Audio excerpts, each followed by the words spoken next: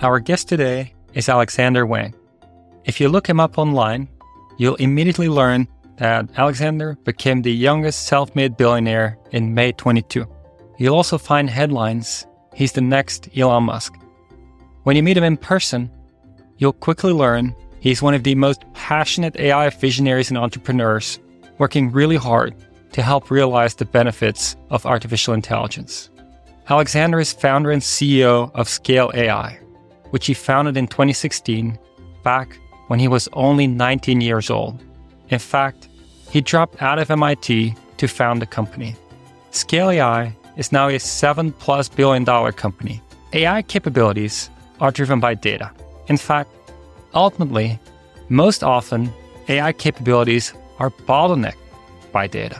Scale AI resolves this bottleneck by helping you get your data labeled and, more generally, helps ensure the data you use to train your AI systems is of the highest possible quality. Scale also enables leveraging foundation models, that is, very large pre-trained models, and then train or really fine-tune your own models with your own data on top of these foundation models. Scale's customers include Microsoft, Etsy, Flexboard, GM, Instacart, SAP, Square, Toyota, OpenAI, Adept, Cohere, Stability, and the list goes on and on. And in fact, not only companies, but also the US Air Force, US Army are customers of Scale AI. Alex, so great to have you here with us. Welcome to the show. Thanks for having me. That was a very nice intro. Thanks so much. Well, you've done so much. It's easy to make a very nice intro for you. I'm so impressed always when I see what you've been up to whenever we catch up. Now, Alex, before diving into today's conversation, I'd like to thank our podcast sponsors, Index Ventures and Weights and Biases. Index Ventures is a venture capital firm that invests in exceptional entrepreneurs across all stages, from seed to IPO. With offices in San Francisco, New York, and London, the firm backs founders across a variety of verticals, including artificial intelligence, SaaS, fintech, security, gaming, and consumer. On a personal note, Index is an investor in Covariant, and I couldn't recommend them any higher. And in fact, Alex, I think Index is also an investor in Scale. Yeah, that's exactly right.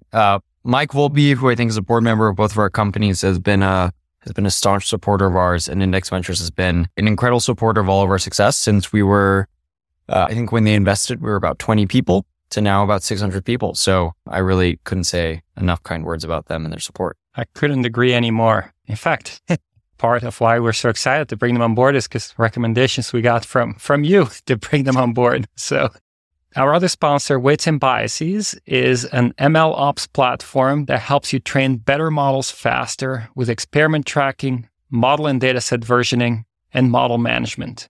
They're used by OpenAI, NVIDIA, and almost every lab releasing a large model.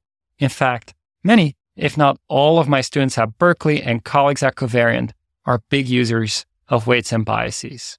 Now, Alex, let's dive right in. Scale has the mission to accelerate the development of artificial intelligence, and is doing so by providing a data-centric, end-to-end solution to manage the entire machine learning lifecycle. That's a lot. Could you unpack that for me? So we've been working on this kind of, as you mentioned, started the company in 2016. So we've been in the AI game for some time now, and you obviously have as well. So when we got started, we really got our start was in helping companies build really high quality data sets. And so our business has two parts. The first part is what we call scale data, which is again, all around helping companies and firms get the highest quality possible data for their algorithms. And this has sort of changed over the years. In the early days, maybe it was a lot more on images. Then it moved to a lot more around video, and now it's sort of changed to be a lot more around language as the major data types have changed over time. But that's where we work with innovators like OpenAI and Meta and Microsoft and a lot of the largest labs in the world. Then we have a second part of our business called Scale Applied AI, which are basically a suite of AI models and products that can be applied to specific business use cases across any industry or across industries that we build these solutions for. So this includes, like, we work a lot with, as you mentioned, the Army and the Air Force on defense and intelligence problems. That's one big part of our business. We also work with large e-commerce companies like Instacart or Grab in Southeast Asia, to help them use better AI for better recommendations and search. We also work with large insurance companies, and the list kind of goes on and on. But that's where we go to companies that don't necessarily have AI teams or do have AI teams, but sort of have a long laundry list of business use cases. And we go and we build, or we have these AI models that we can deploy to them that'll immediately drive business value. So these sort of two halves of the world for us are really how we try to serve, really every business out there, whether you're an innovator that's trying to build the most cutting edge, most highly performant models, or you're somebody who really wants to leverage the benefits of artificial intelligence. Now, I think what you're describing there also highlights a very interesting trend in that in the early days, back 2016, when you started, very few people were building AI models to do something with. And it was specialists building it, but they were specialists in neural net design and so forth, not in labeling and collecting data and so forth. And that's where you saw an opportunity to really help everyone with their efforts. But these days, almost every company everywhere uses AI. Not everybody wants to run their own in-house operation. And that seems where your second push at scale comes in, where you provide the full service. I'm really curious, when you think back, originally you were not doing that. You were just focused on data quality, data annotation. What was the moment where you decided, actually, that's not enough. That's not going to be enough to do the things we want to do and help people build AI that they want to build? As when we were in this sort of very focused on scale data, very focused on data annotation, data labeling, et cetera, it was a great place to focus because, as you mentioned, one of the things that we pride ourselves on at scale is that we're always willing to do this sort of like dirty jobs that maybe other people aren't as willing to do. And so in AI, back in 2016, what that was all around data. Data was like the sort of like ugly work, and then maybe the glamorous work was getting the neural network and training the neural network and then ultimately applying that neural network. But one of the limitations that we found pretty quickly, like you mentioned, was that the number of sort of companies that had the resources and human capital and sort of and actual capital, cash, to be able to meaningfully build their own algorithms and actually have a play at building the best in class algorithms was a really small list. And so as a business, what we did is we went out to all those companies. There were a few hundred of them. We went to all these companies. We did our best in sort of showing them the quality of our products and the quality of our solutions. A lot of them got really excited. And as more and more of them got excited and we got captured more and more of that market, we realized, hey, this is great. And we're definitely having a big impact on the AI industry. But if you looked, this is probably 2019, 2020, when we were sort of having this sort of like realization.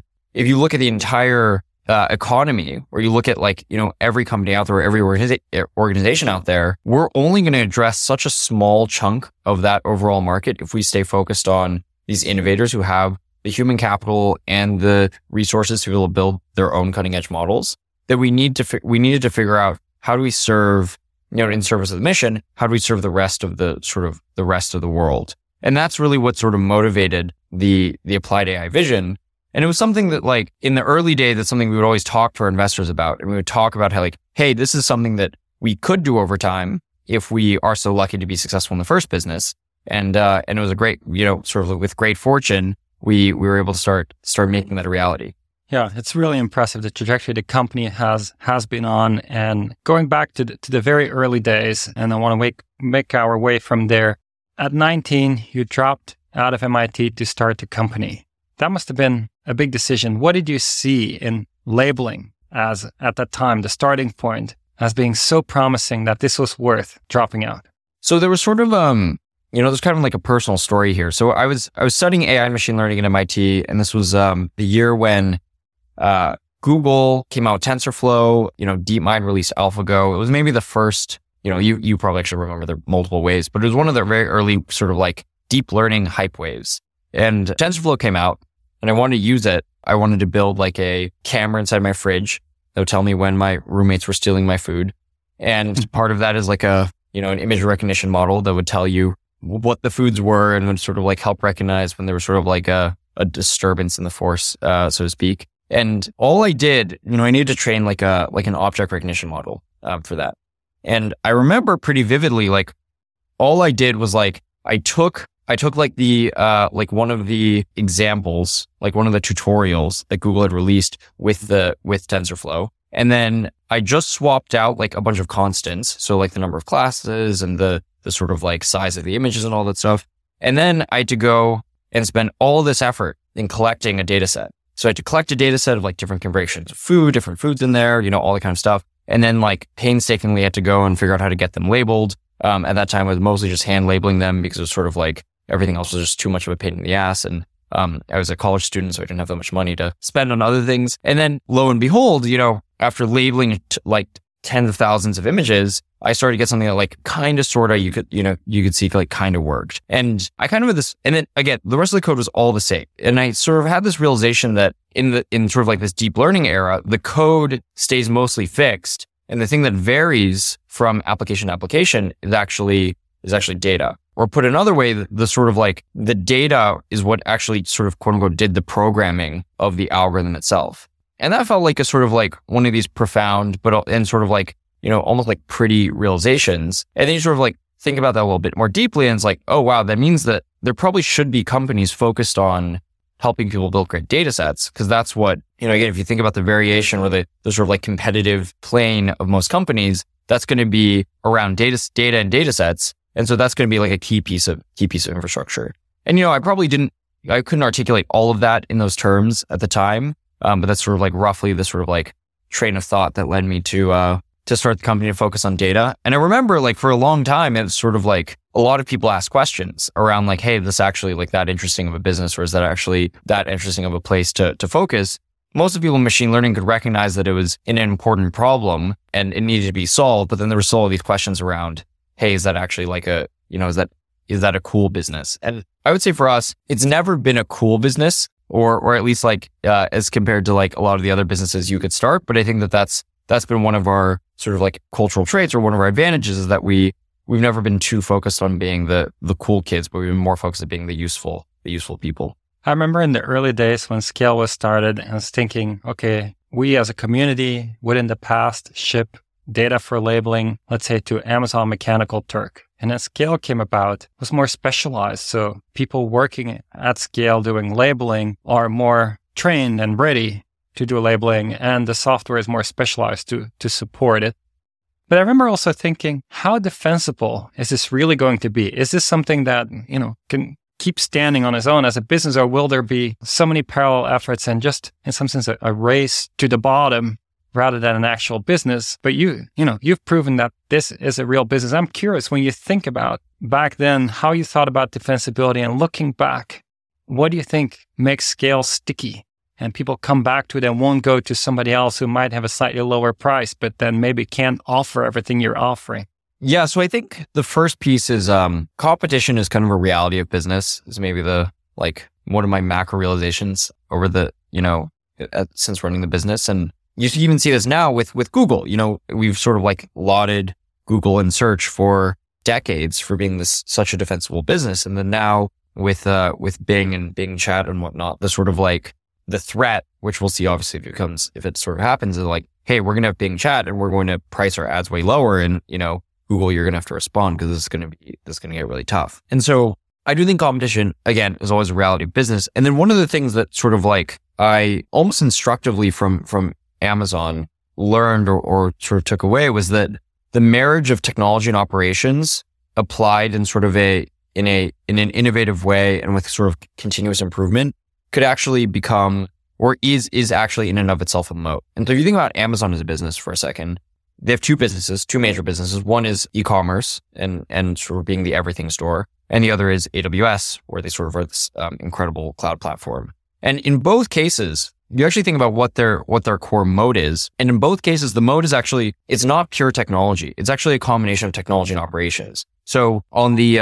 e-commerce and the everything store side, that like at this point, Amazon's number one moat is their logistics. It's the fact that I buy something off Amazon and I can get it in 1 or 2 days, which is absolutely incredible to be able to support, millions and millions of products delivered to you within 1 to 2 days. That's an insurmountable value prop compared to anyone else. And if you think about what actually happens when you click, the buy button it's actually this very operational and sort of like manually intensive process. Like somebody goes into a warehouse, figures out where one of the, obviously a lot of this is like more automated now with robotics, which I'm sure you know all about, but someone goes in the warehouse, finds the object, finds whatever object somebody wants to buy, puts them into a box, packages it up, mails it out, and then this box gets delivered. And Amazon now owns a bunch of the delivery process. And so when it gets delivered, it goes into a truck and then somebody takes it and somebody drives it. And it's this very manual process with a lot of steps, but they've been able to apply technology to each of these steps successively and quite obsessively over the course of decades to result in sort of this like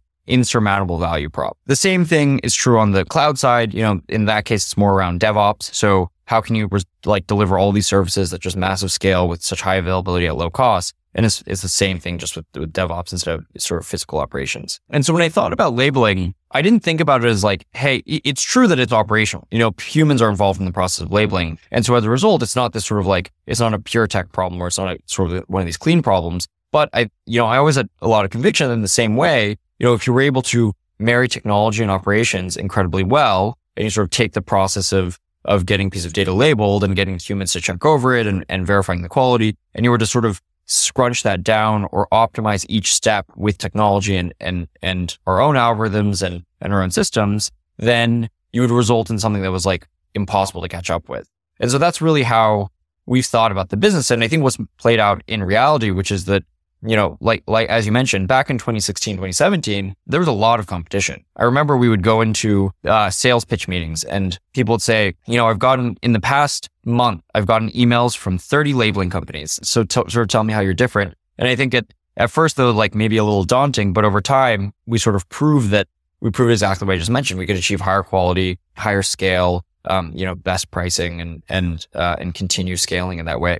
One thing I've always been curious about, and maybe the information is available online, but since you're here, I'm just going to ask you, what's the role of learning models to accelerate the labeling process? The best ways to think about this are I think Tesla has some great presentations on this actually around how they build up their data engine and where they apply learning models in the process. I think there's sort of like our philosophy is really that the output or the outcome that we want is really high quality data that matches as well as possible the data that you want the sort of like thing you want your model to predict. There's a lot of sort of like judgments in that process that it might be easier for a human or a machine to make, assuming that they have like enough of a prior.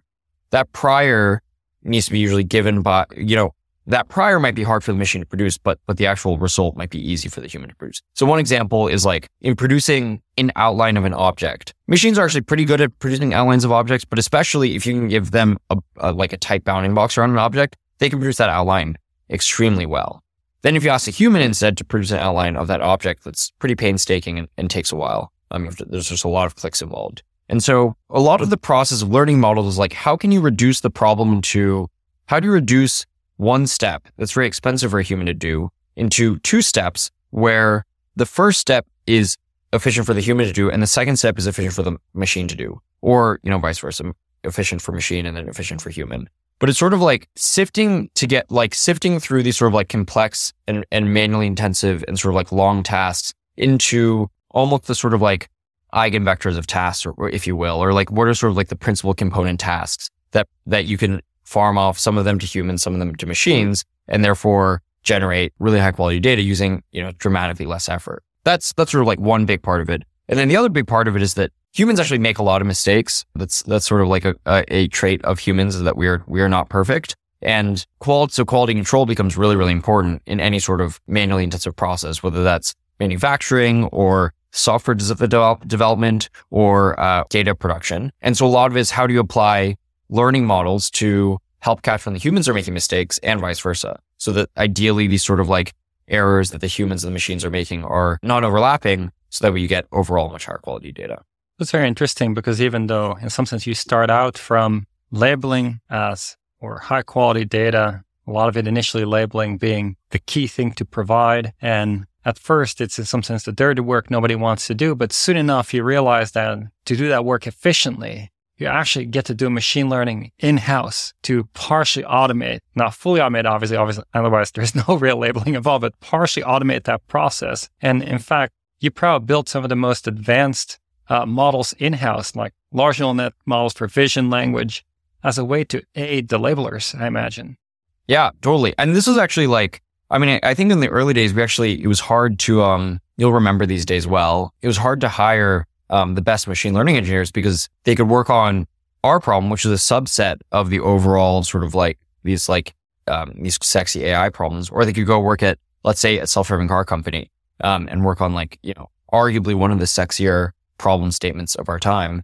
And so it was one of the harder things, as time went on and we sort of showed what the like actual problem set that we had was, all of a sudden became a lot more attractive. And again, I think I hate to keep referring to Amazon, but I do think they're such an inspiring company in many ways because Amazon is probably at this point, the largest scale applier of robotics to many of their processes, at least in definitely advanced robotics. And a lot of it is because they focus on these like very operationally challenging problems. And that gave them sort of like the playground and the sort of sandbox in which all of these very interesting technical problems emerge. One of my other learnings, which is that technical intrigue is somewhat fractal in the sense that like almost any problem you can find sort of can expand into a suite of very interesting technical challenges. I love that observation. And also, it really resonates. I feel like once you dive deep enough into something, you care enough about it, a lot of interesting things pop out. It's never as boring as you thought it was going to be. Sometimes you wish it stayed boring, but it's always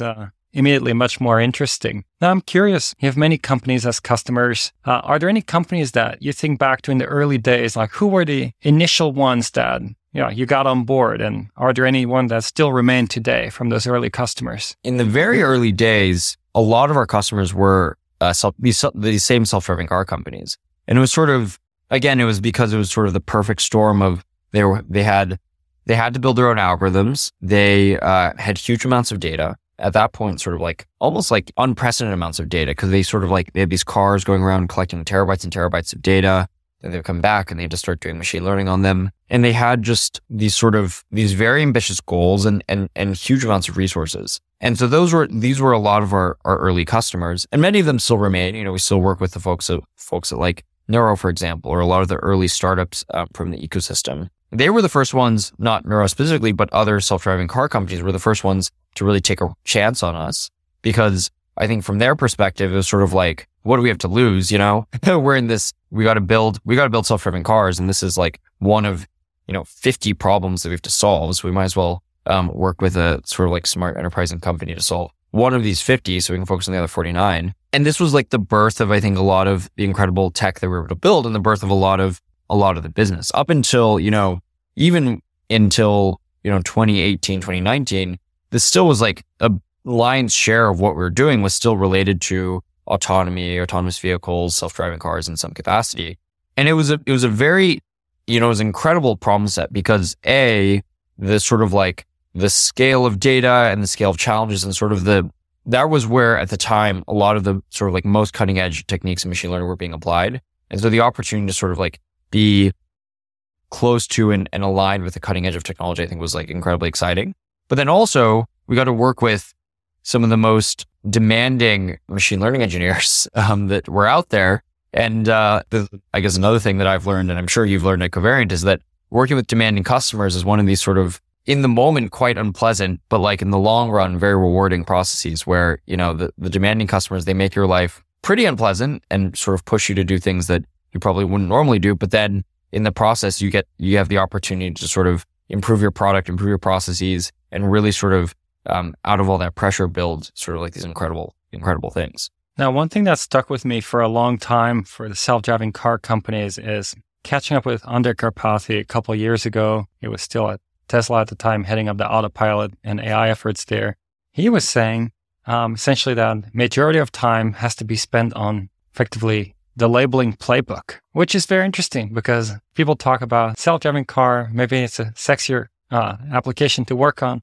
Turns out when you go there, the real thing we need to be getting really right is the labeling playbook. And in fact, it's a book that's like 80, well, it's not a book literally, but it's 80 pages, 100 pages, and training the people who have to then execute upon what's in the book and have to flag when something in the book maybe isn't right, then we need to update it. That whole operation, as you call it, is the thing that matters, which is so interesting because that's what you specialize in and have seen play out across many industries. Yeah. I mean, I think it's sort of like, I do think of Andre as quite visionary in general. And I think that like one of the things that he sort of, he like wrote this short story. Can't remember what exactly it was called. It was along these lines, but it's sort of like, I think the way that, he really thought about the sort of like the labels and the data sets as like a compression of the human insights and intelligence and knowledge that you were trying to like simulate and emulate and learn from your model. And so therefore these like, what are the lossy steps here? Lossy step one is like, what is your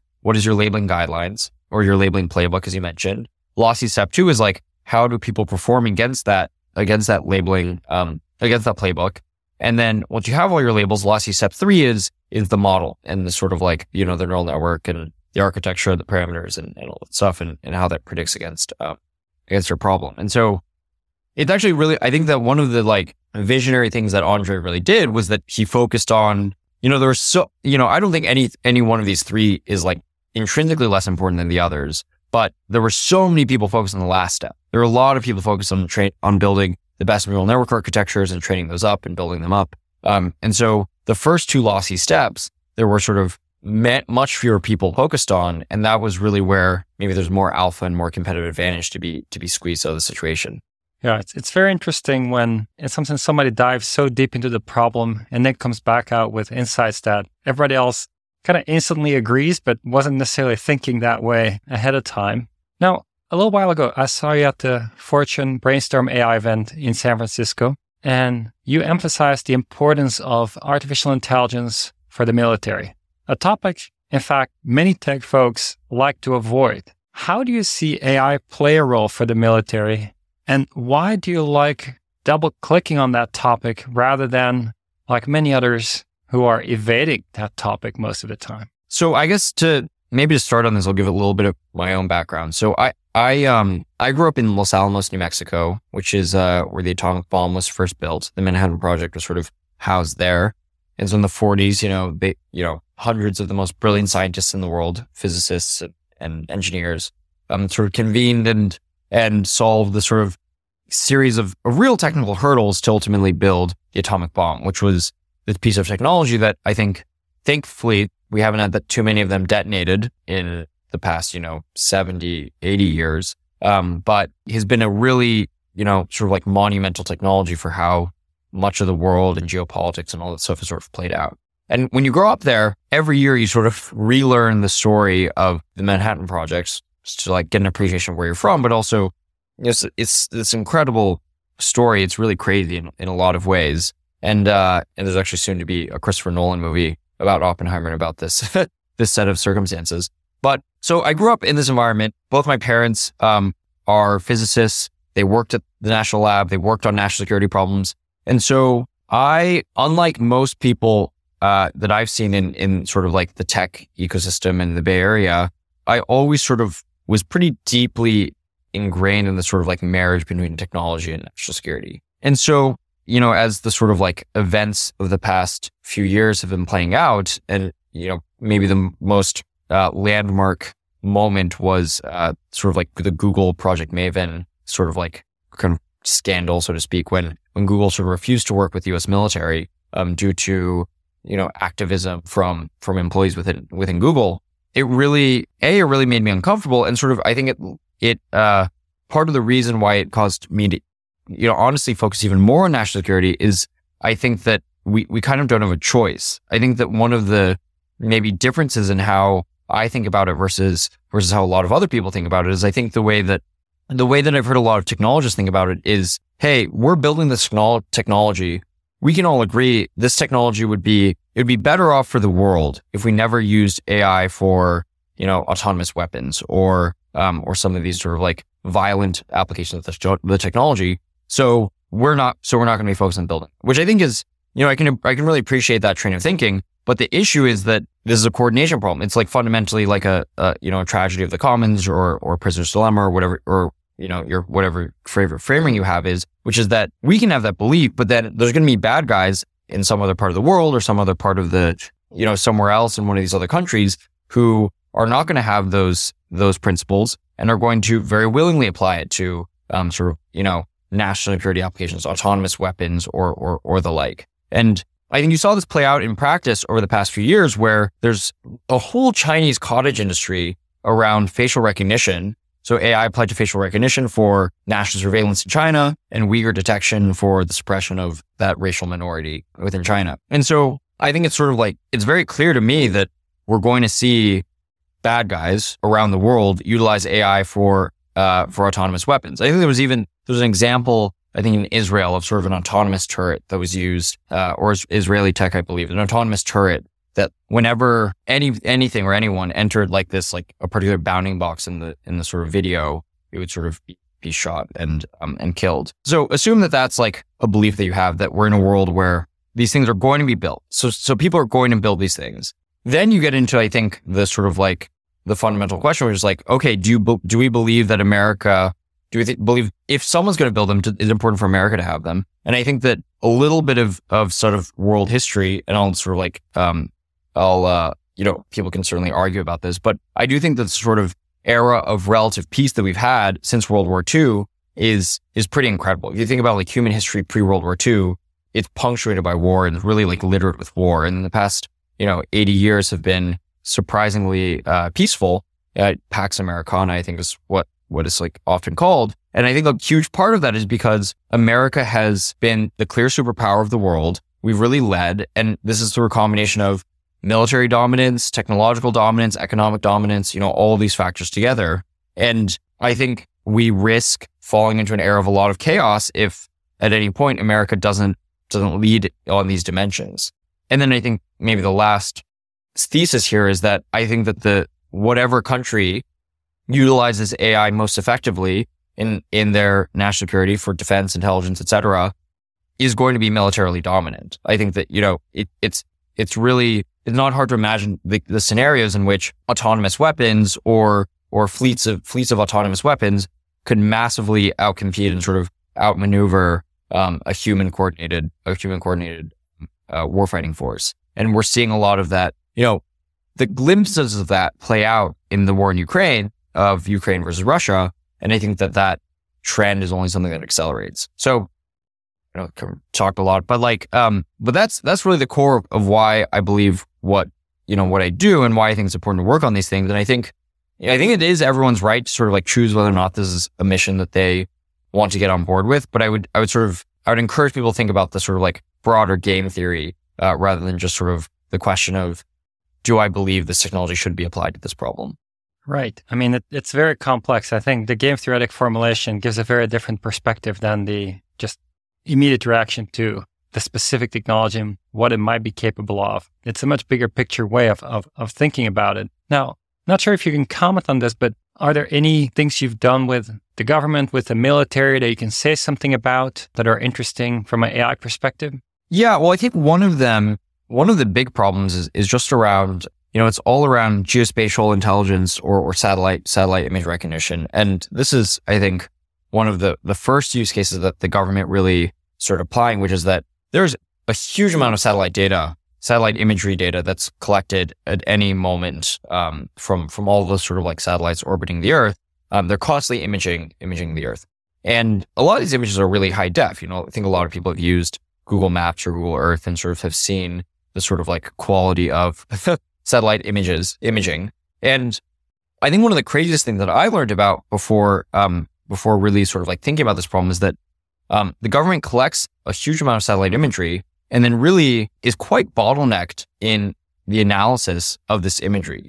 Most of the images go totally unseen by any human, and without any sort of deep learning methods, it's very hard to actually, if a human doesn't look at an image, then there's not that much value that you get out of the image. And so if you think about it, it's like there could be all sorts of bad or relevant or sort of like interesting stuff going on in the world that we just don't process because, we don't have the right automated techniques. So one of the examples that we deployed was in the war in Ukraine. We built these algorithms that in all the major cities could detect the level of damage associated with basically on a building by building level associated with the war. So that in a somewhat real-time basis, you could basically assess like, oh, there's a lot of damage in that neighborhood or in that corridor or that area. Let's coordinate a humanitarian response, but also potentially coordinate a conflict response. And this was a technology that for most people, machine learning sounds pretty direct and doesn't sound too complicated,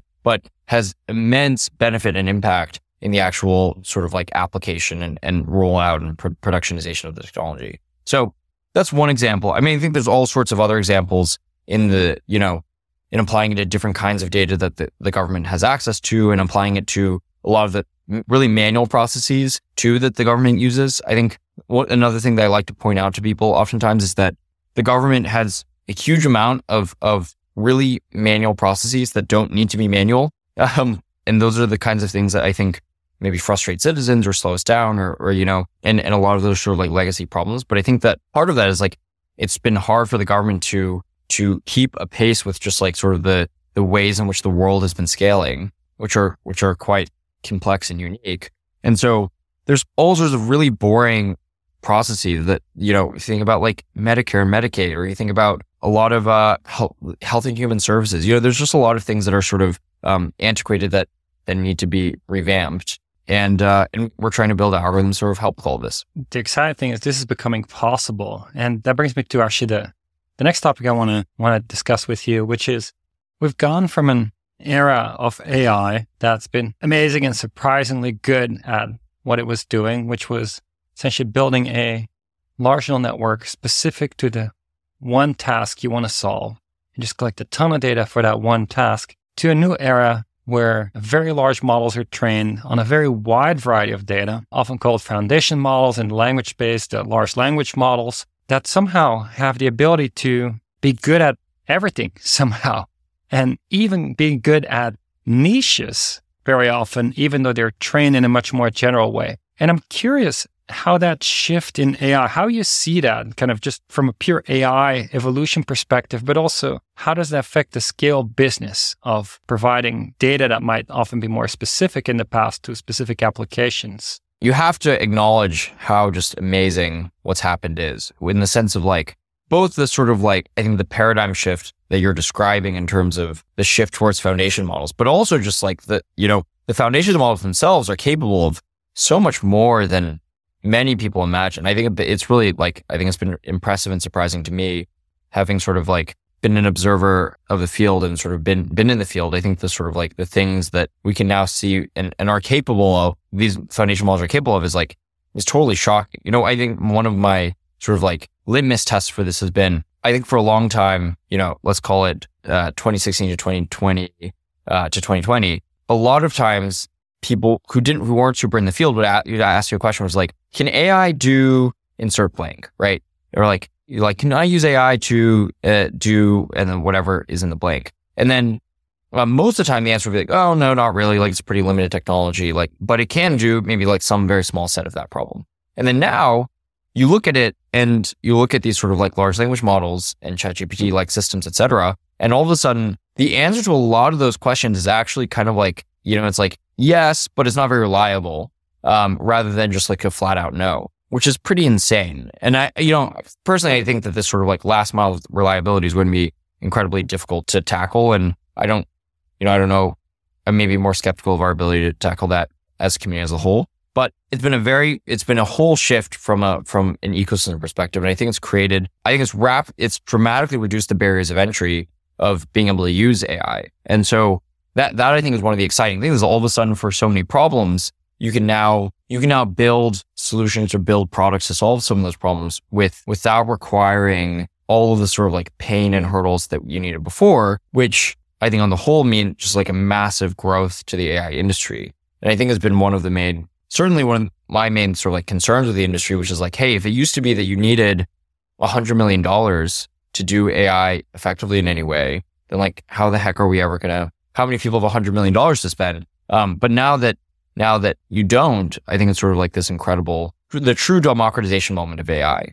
But I'm actually curious to hear your perspective. Obviously, you think about this stuff as well, and you've sort of seen the same transition happen. Well, I've seen it happen on multiple fronts, and kind of the most intriguing thing to me from a covariant perspective, where we build the AI for robotic automation, pick and place type operations in warehouses, is that it's one of those things where maybe 5 years ago, definitely 10 years ago, people would have said you should build a specialized model for grocery picking versus a model for apparel picking versus a model for electrical supplies picking. And it turns out that building a single model for all of them is better for every single one of them. It's this funny thing where specialization doesn't help you. It's the opposite. It's by training on everything that you get a level of generalization. I think that's what you're alluding to, is that these models have a level of generalization that's different from what was possible before and allows you to kind of get to much higher levels of reliability because generalization is a lot better than it used to be. And so training this very large model on literally all types of objects to then go pick just groceries or go pick just apparel has been, to me, very interesting. It's been something we've been doing for a while. But to us, big part is we didn't realize how much it was part of a big trend until it also started happening in language. And we're like, wait, this is actually very general. This is something that is the new wave of AI, is that you should probably in general train in a very general way. Now, I think one of the big differences, and I imagine this will affect what Scale does a lot, is I think in the language space, one of the big challenges today is that the models just generate statistically plausible patterns of text. That's the default. And that's not usually what humans want. Sometimes, sure, if you want to be entertained, it's pretty much ideal. But if you want to get truthful writing done or truthfully investigate something, this disconnect between statistically plausible and truthful is a very big one. And it kind of, it's an open-ended question, but I'm kind of curious the role Scale could play in somehow, what's the new kind of annotation that will inject a notion of truthfulness into these models? Totally. Yeah, and I think that if I go back to some of when you ask how do you actually automate, how do you apply technology to the labeling process, I think that the key thing is that, and this is what I sort of like my general philosophy, is that you want to invest the human effort towards the parts that humans are especially good at, and try to decompose the problem into these pieces where machines can do what the machines are great at, but the humans can do what the humans are great at. And I think in the era of large language models, we're seeing that same paradigm play out, just in a slightly different form, where now all of a sudden the things that you really need the humans to do are kind of exactly what you're saying, which is like, how do you make sure the model responds in like a useful way? How do you make sure the model responds truthfully? How do you make sure the model actually cites proper evidence or uses proper evidence? How do you make sure the model understands the question in a way that isn't just sort of like, isn't in line with like what would be out on the internet, but is in line with sort of like how human might converse with another human or whatnot. I think one of the cool things that's happened in the past 6 months is that GPT-3 has been out since 2020, right? Like it's been out there, but then it was ChatGPT and sort of like that form factor and that model that all of a sudden really blew it up, at least in the eyes of sort of like the average consumer. And the common understanding is that the biggest difference between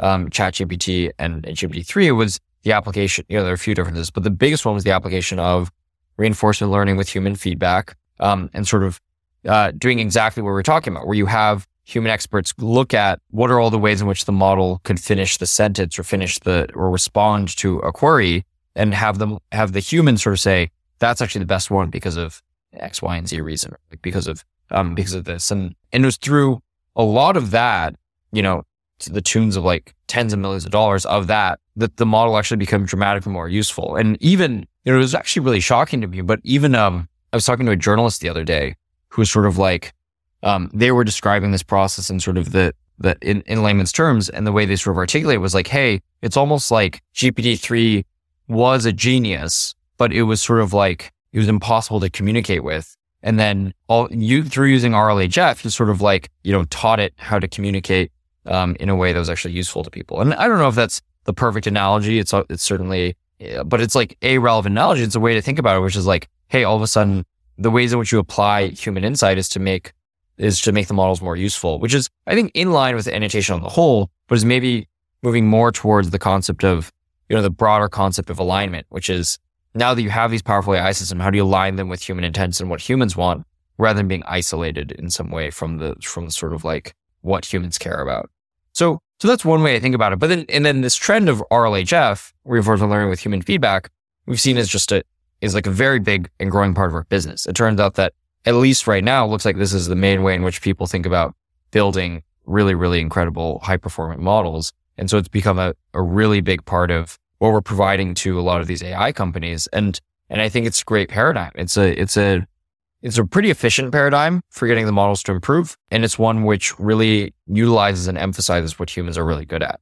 So I'm excited about it. Just to maybe make sure I fully understand it, in your case, do you see would somebody provide to scale, let's say, a large language model that they are reasonably happy with, and then you would run reinforcement learning with human feedback, meaning it would just generate things and humans would rank, and that's the new effort the humans do, ranking responses and so forth to then improve that model. Now, what I'm curious about is when you run this, right, different humans will have different responses, what they like, what they don't like. And of course, we have some extremes in the ecosystem where it's not so much humans feedback, but where there's things trained on specific humans, sound like Elon Musk, sound like this person, that person.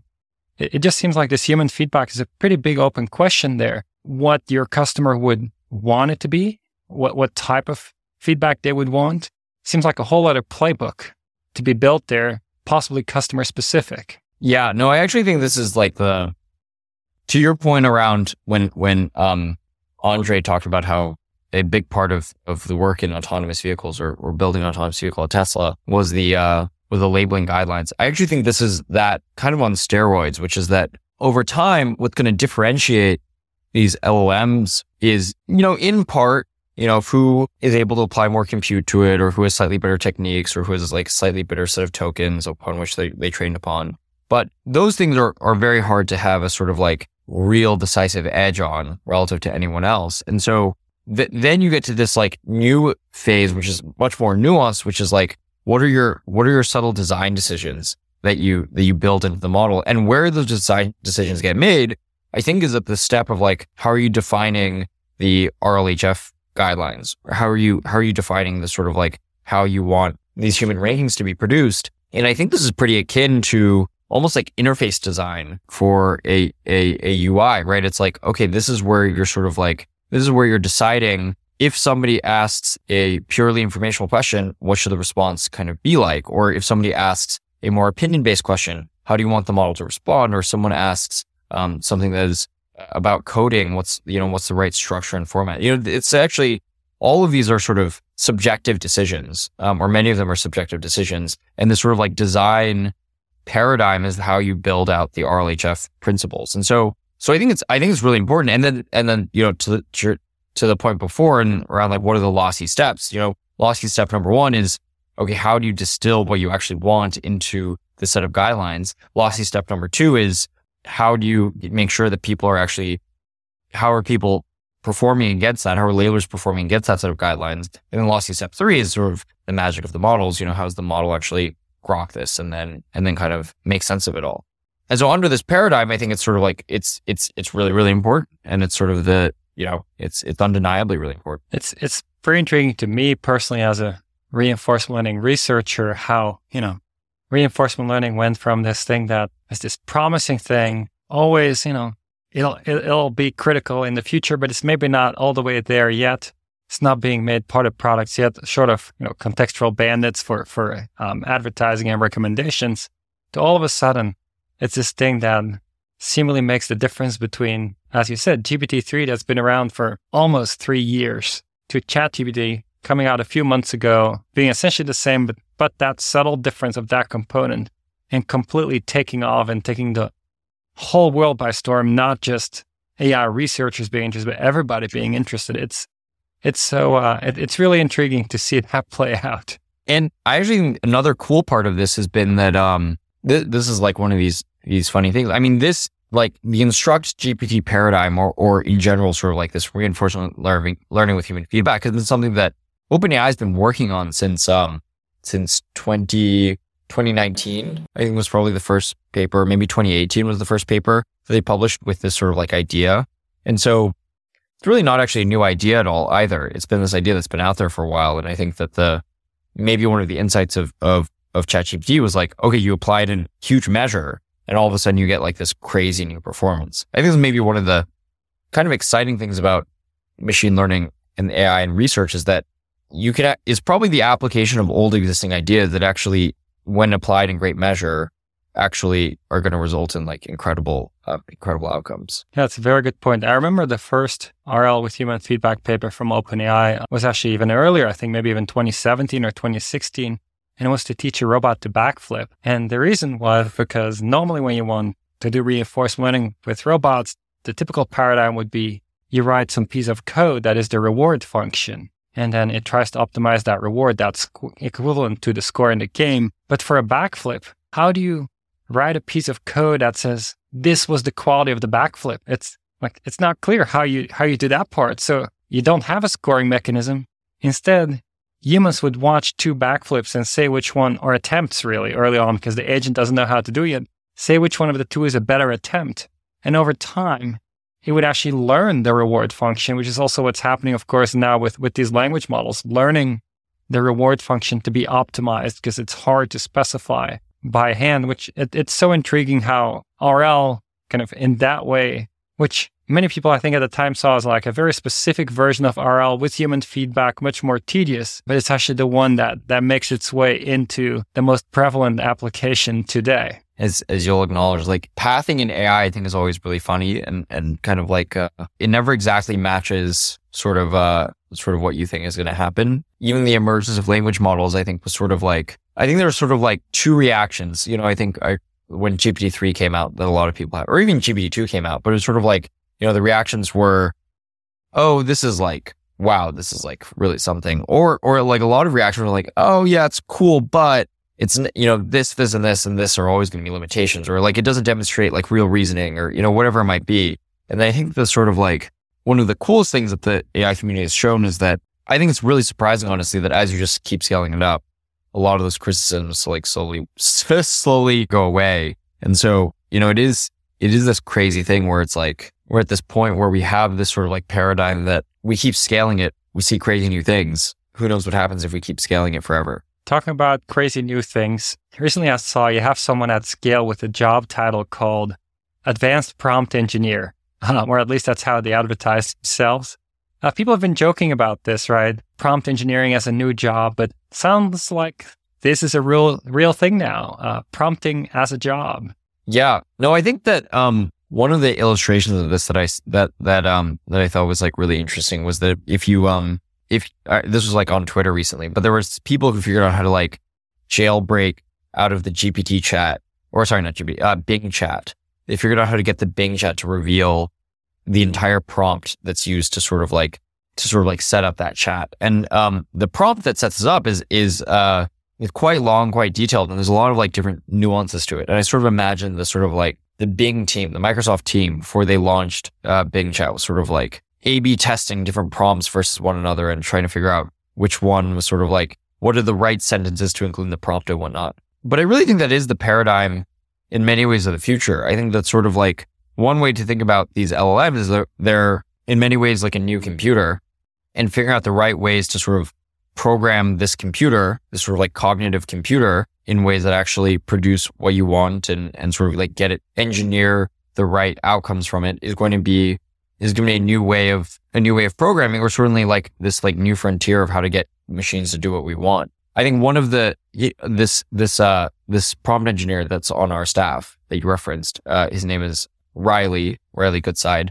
And I remember when he showed me some of the sort of like prompts that he built, you know, some of them were like, he would sort of like coax the model into the exact kind of reasoning or the exact kind of sort of like train of thought that he wanted to make sure the model had before doing some like very complex sort of analysis. Or he would, you know, there's one, this was actually maybe the most incredible, where he sort of taught the model how to, when it didn't know the answer, ask the Python shell for like, you know, these models aren't good at doing arithmetic, for example. So when the model doesn't know what it wants to do, teach it how to use the Python shell to be able to ask for an answer. And these are, I think, are crazy illustrations of like how you can sort of like use this new computer in sort of like interesting ways.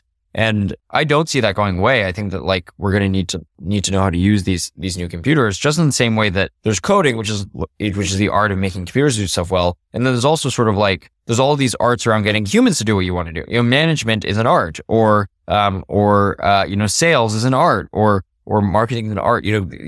So I think it's maybe somewhere in between these, of sort of like somewhere in between management and coding. But there is sort of like a study around how to get these models to sort of do what you want, and I think it's sort of one of the exciting fields of human knowledge that I think has yet to be explored. So, and is highly valuable. Bing Chat, that's a valuable thing that's produced. It's very interesting that the prompt that you give it affects so much the behavior. Of course, it makes sense. The example you brought up is very interesting to me because it sounds like a whole new kind of security research area where which prompts are such that they're also secure against being revealed. Because if you spend so much time engineering this really good prompt, if somebody chats with your bot and then the bot just reveals it, and then you lost your advantage maybe. So it seems like there's a lot of interesting things that will play out in that space. Yeah, no, I think that there's so many security, I don't know if the word is flaws, but sort of like implications of these large language models that I think that's going to be one of the bigger, I think everyone's trying to grapple with it, but it's one of the bigger things that we have to think through as we roll out the technologies. Like, how do we do so in a way that, if you think about, if we go back to the thing about the government example, right? You really don't want your adversary knowing about any of the vulnerabilities of your model. The issue is all of these models that are out in the open, they all have huge amounts of vulnerabilities, and it doesn't take you very long to find the vulnerabilities that they have.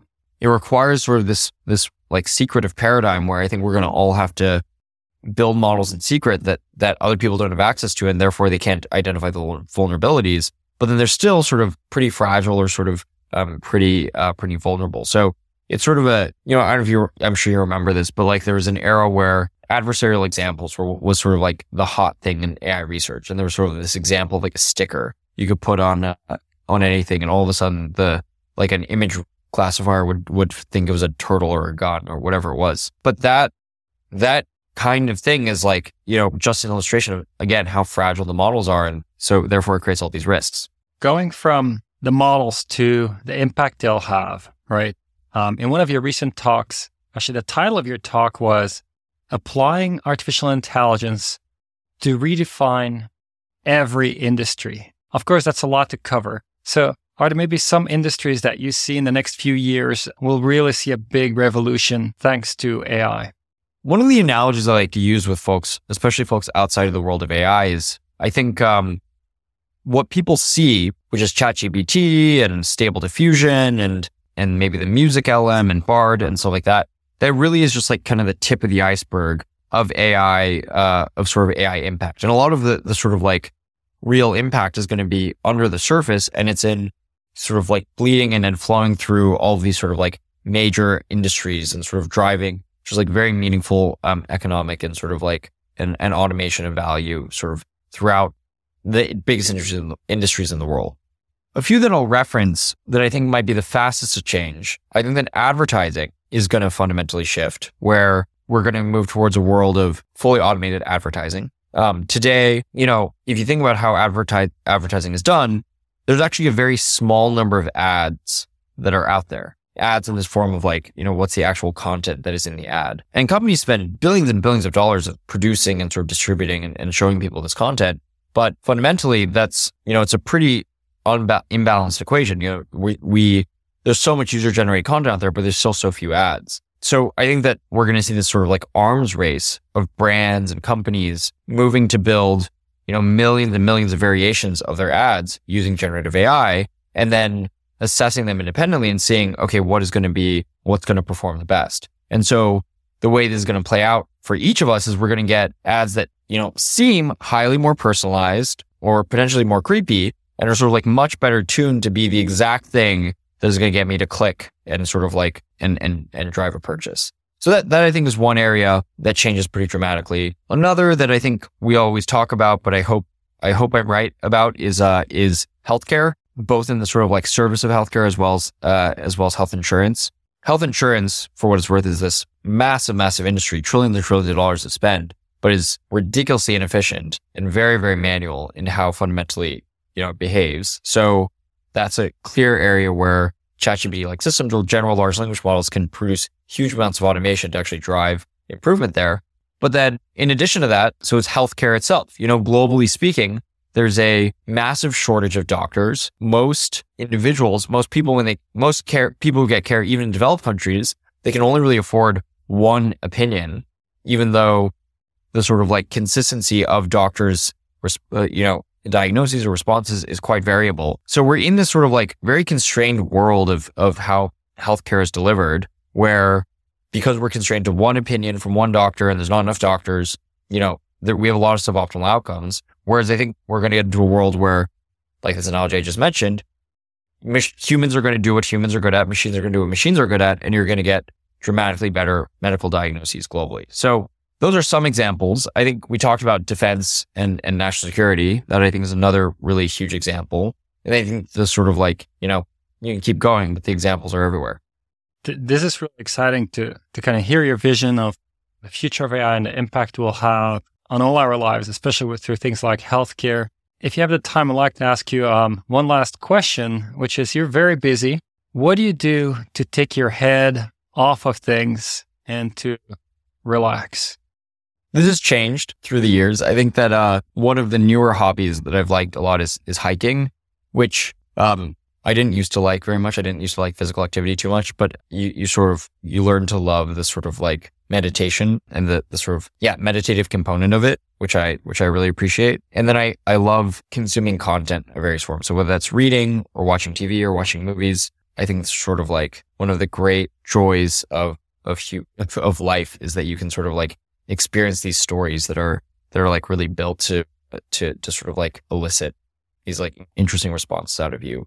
And then I love history, which I think is common among a lot of people that I know. But I think that's sort of like one of the like most interesting sort of like conundrums of humanity is that like on some level, humans haven't changed that much. And so sort of like human tendencies haven't changed that much, and how humans behave is not too fundamentally different from that of, thousands and thousands of years ago. At the same time, our world has changed so dramatically. Society has changed dramatically. The technology we use has changed dramatically. How we relate to one another has changed dramatically. And so there's sort of this like dual component where on the one hand, maybe some people think that human nature is extremely predictable. And if you study enough history, you know exactly what's going to happen. On the other hand, we're in unprecedented times with unprecedented technologies like AI. And so it's like impossible to know what exactly is going to happen. And so I think that, studying history is one of these like, it's almost these great puzzles, which is like, are there actual scalable lessons that you can learn across human history, or are we sort of like always barreling into the unknown? And I find that super interesting, and therefore love learning about, about what humans have done in the past. That really resonates. And I'll say a big reason why I enjoy hosting the podcast is because I think it's so interesting to hear the backstories behind the people who do the innovations in AI, and to see actually there's quite a wide range of backstories and motivations and paths to get where they are today, and see what, hopefully other people can learn and be inspired from it. And definitely your story, Alex, it's a really amazing one. I really appreciate you making the time to share that, and also to share your vision for the future of AI. Thank you so much. Thank you so much, Peter. It was a lot of fun.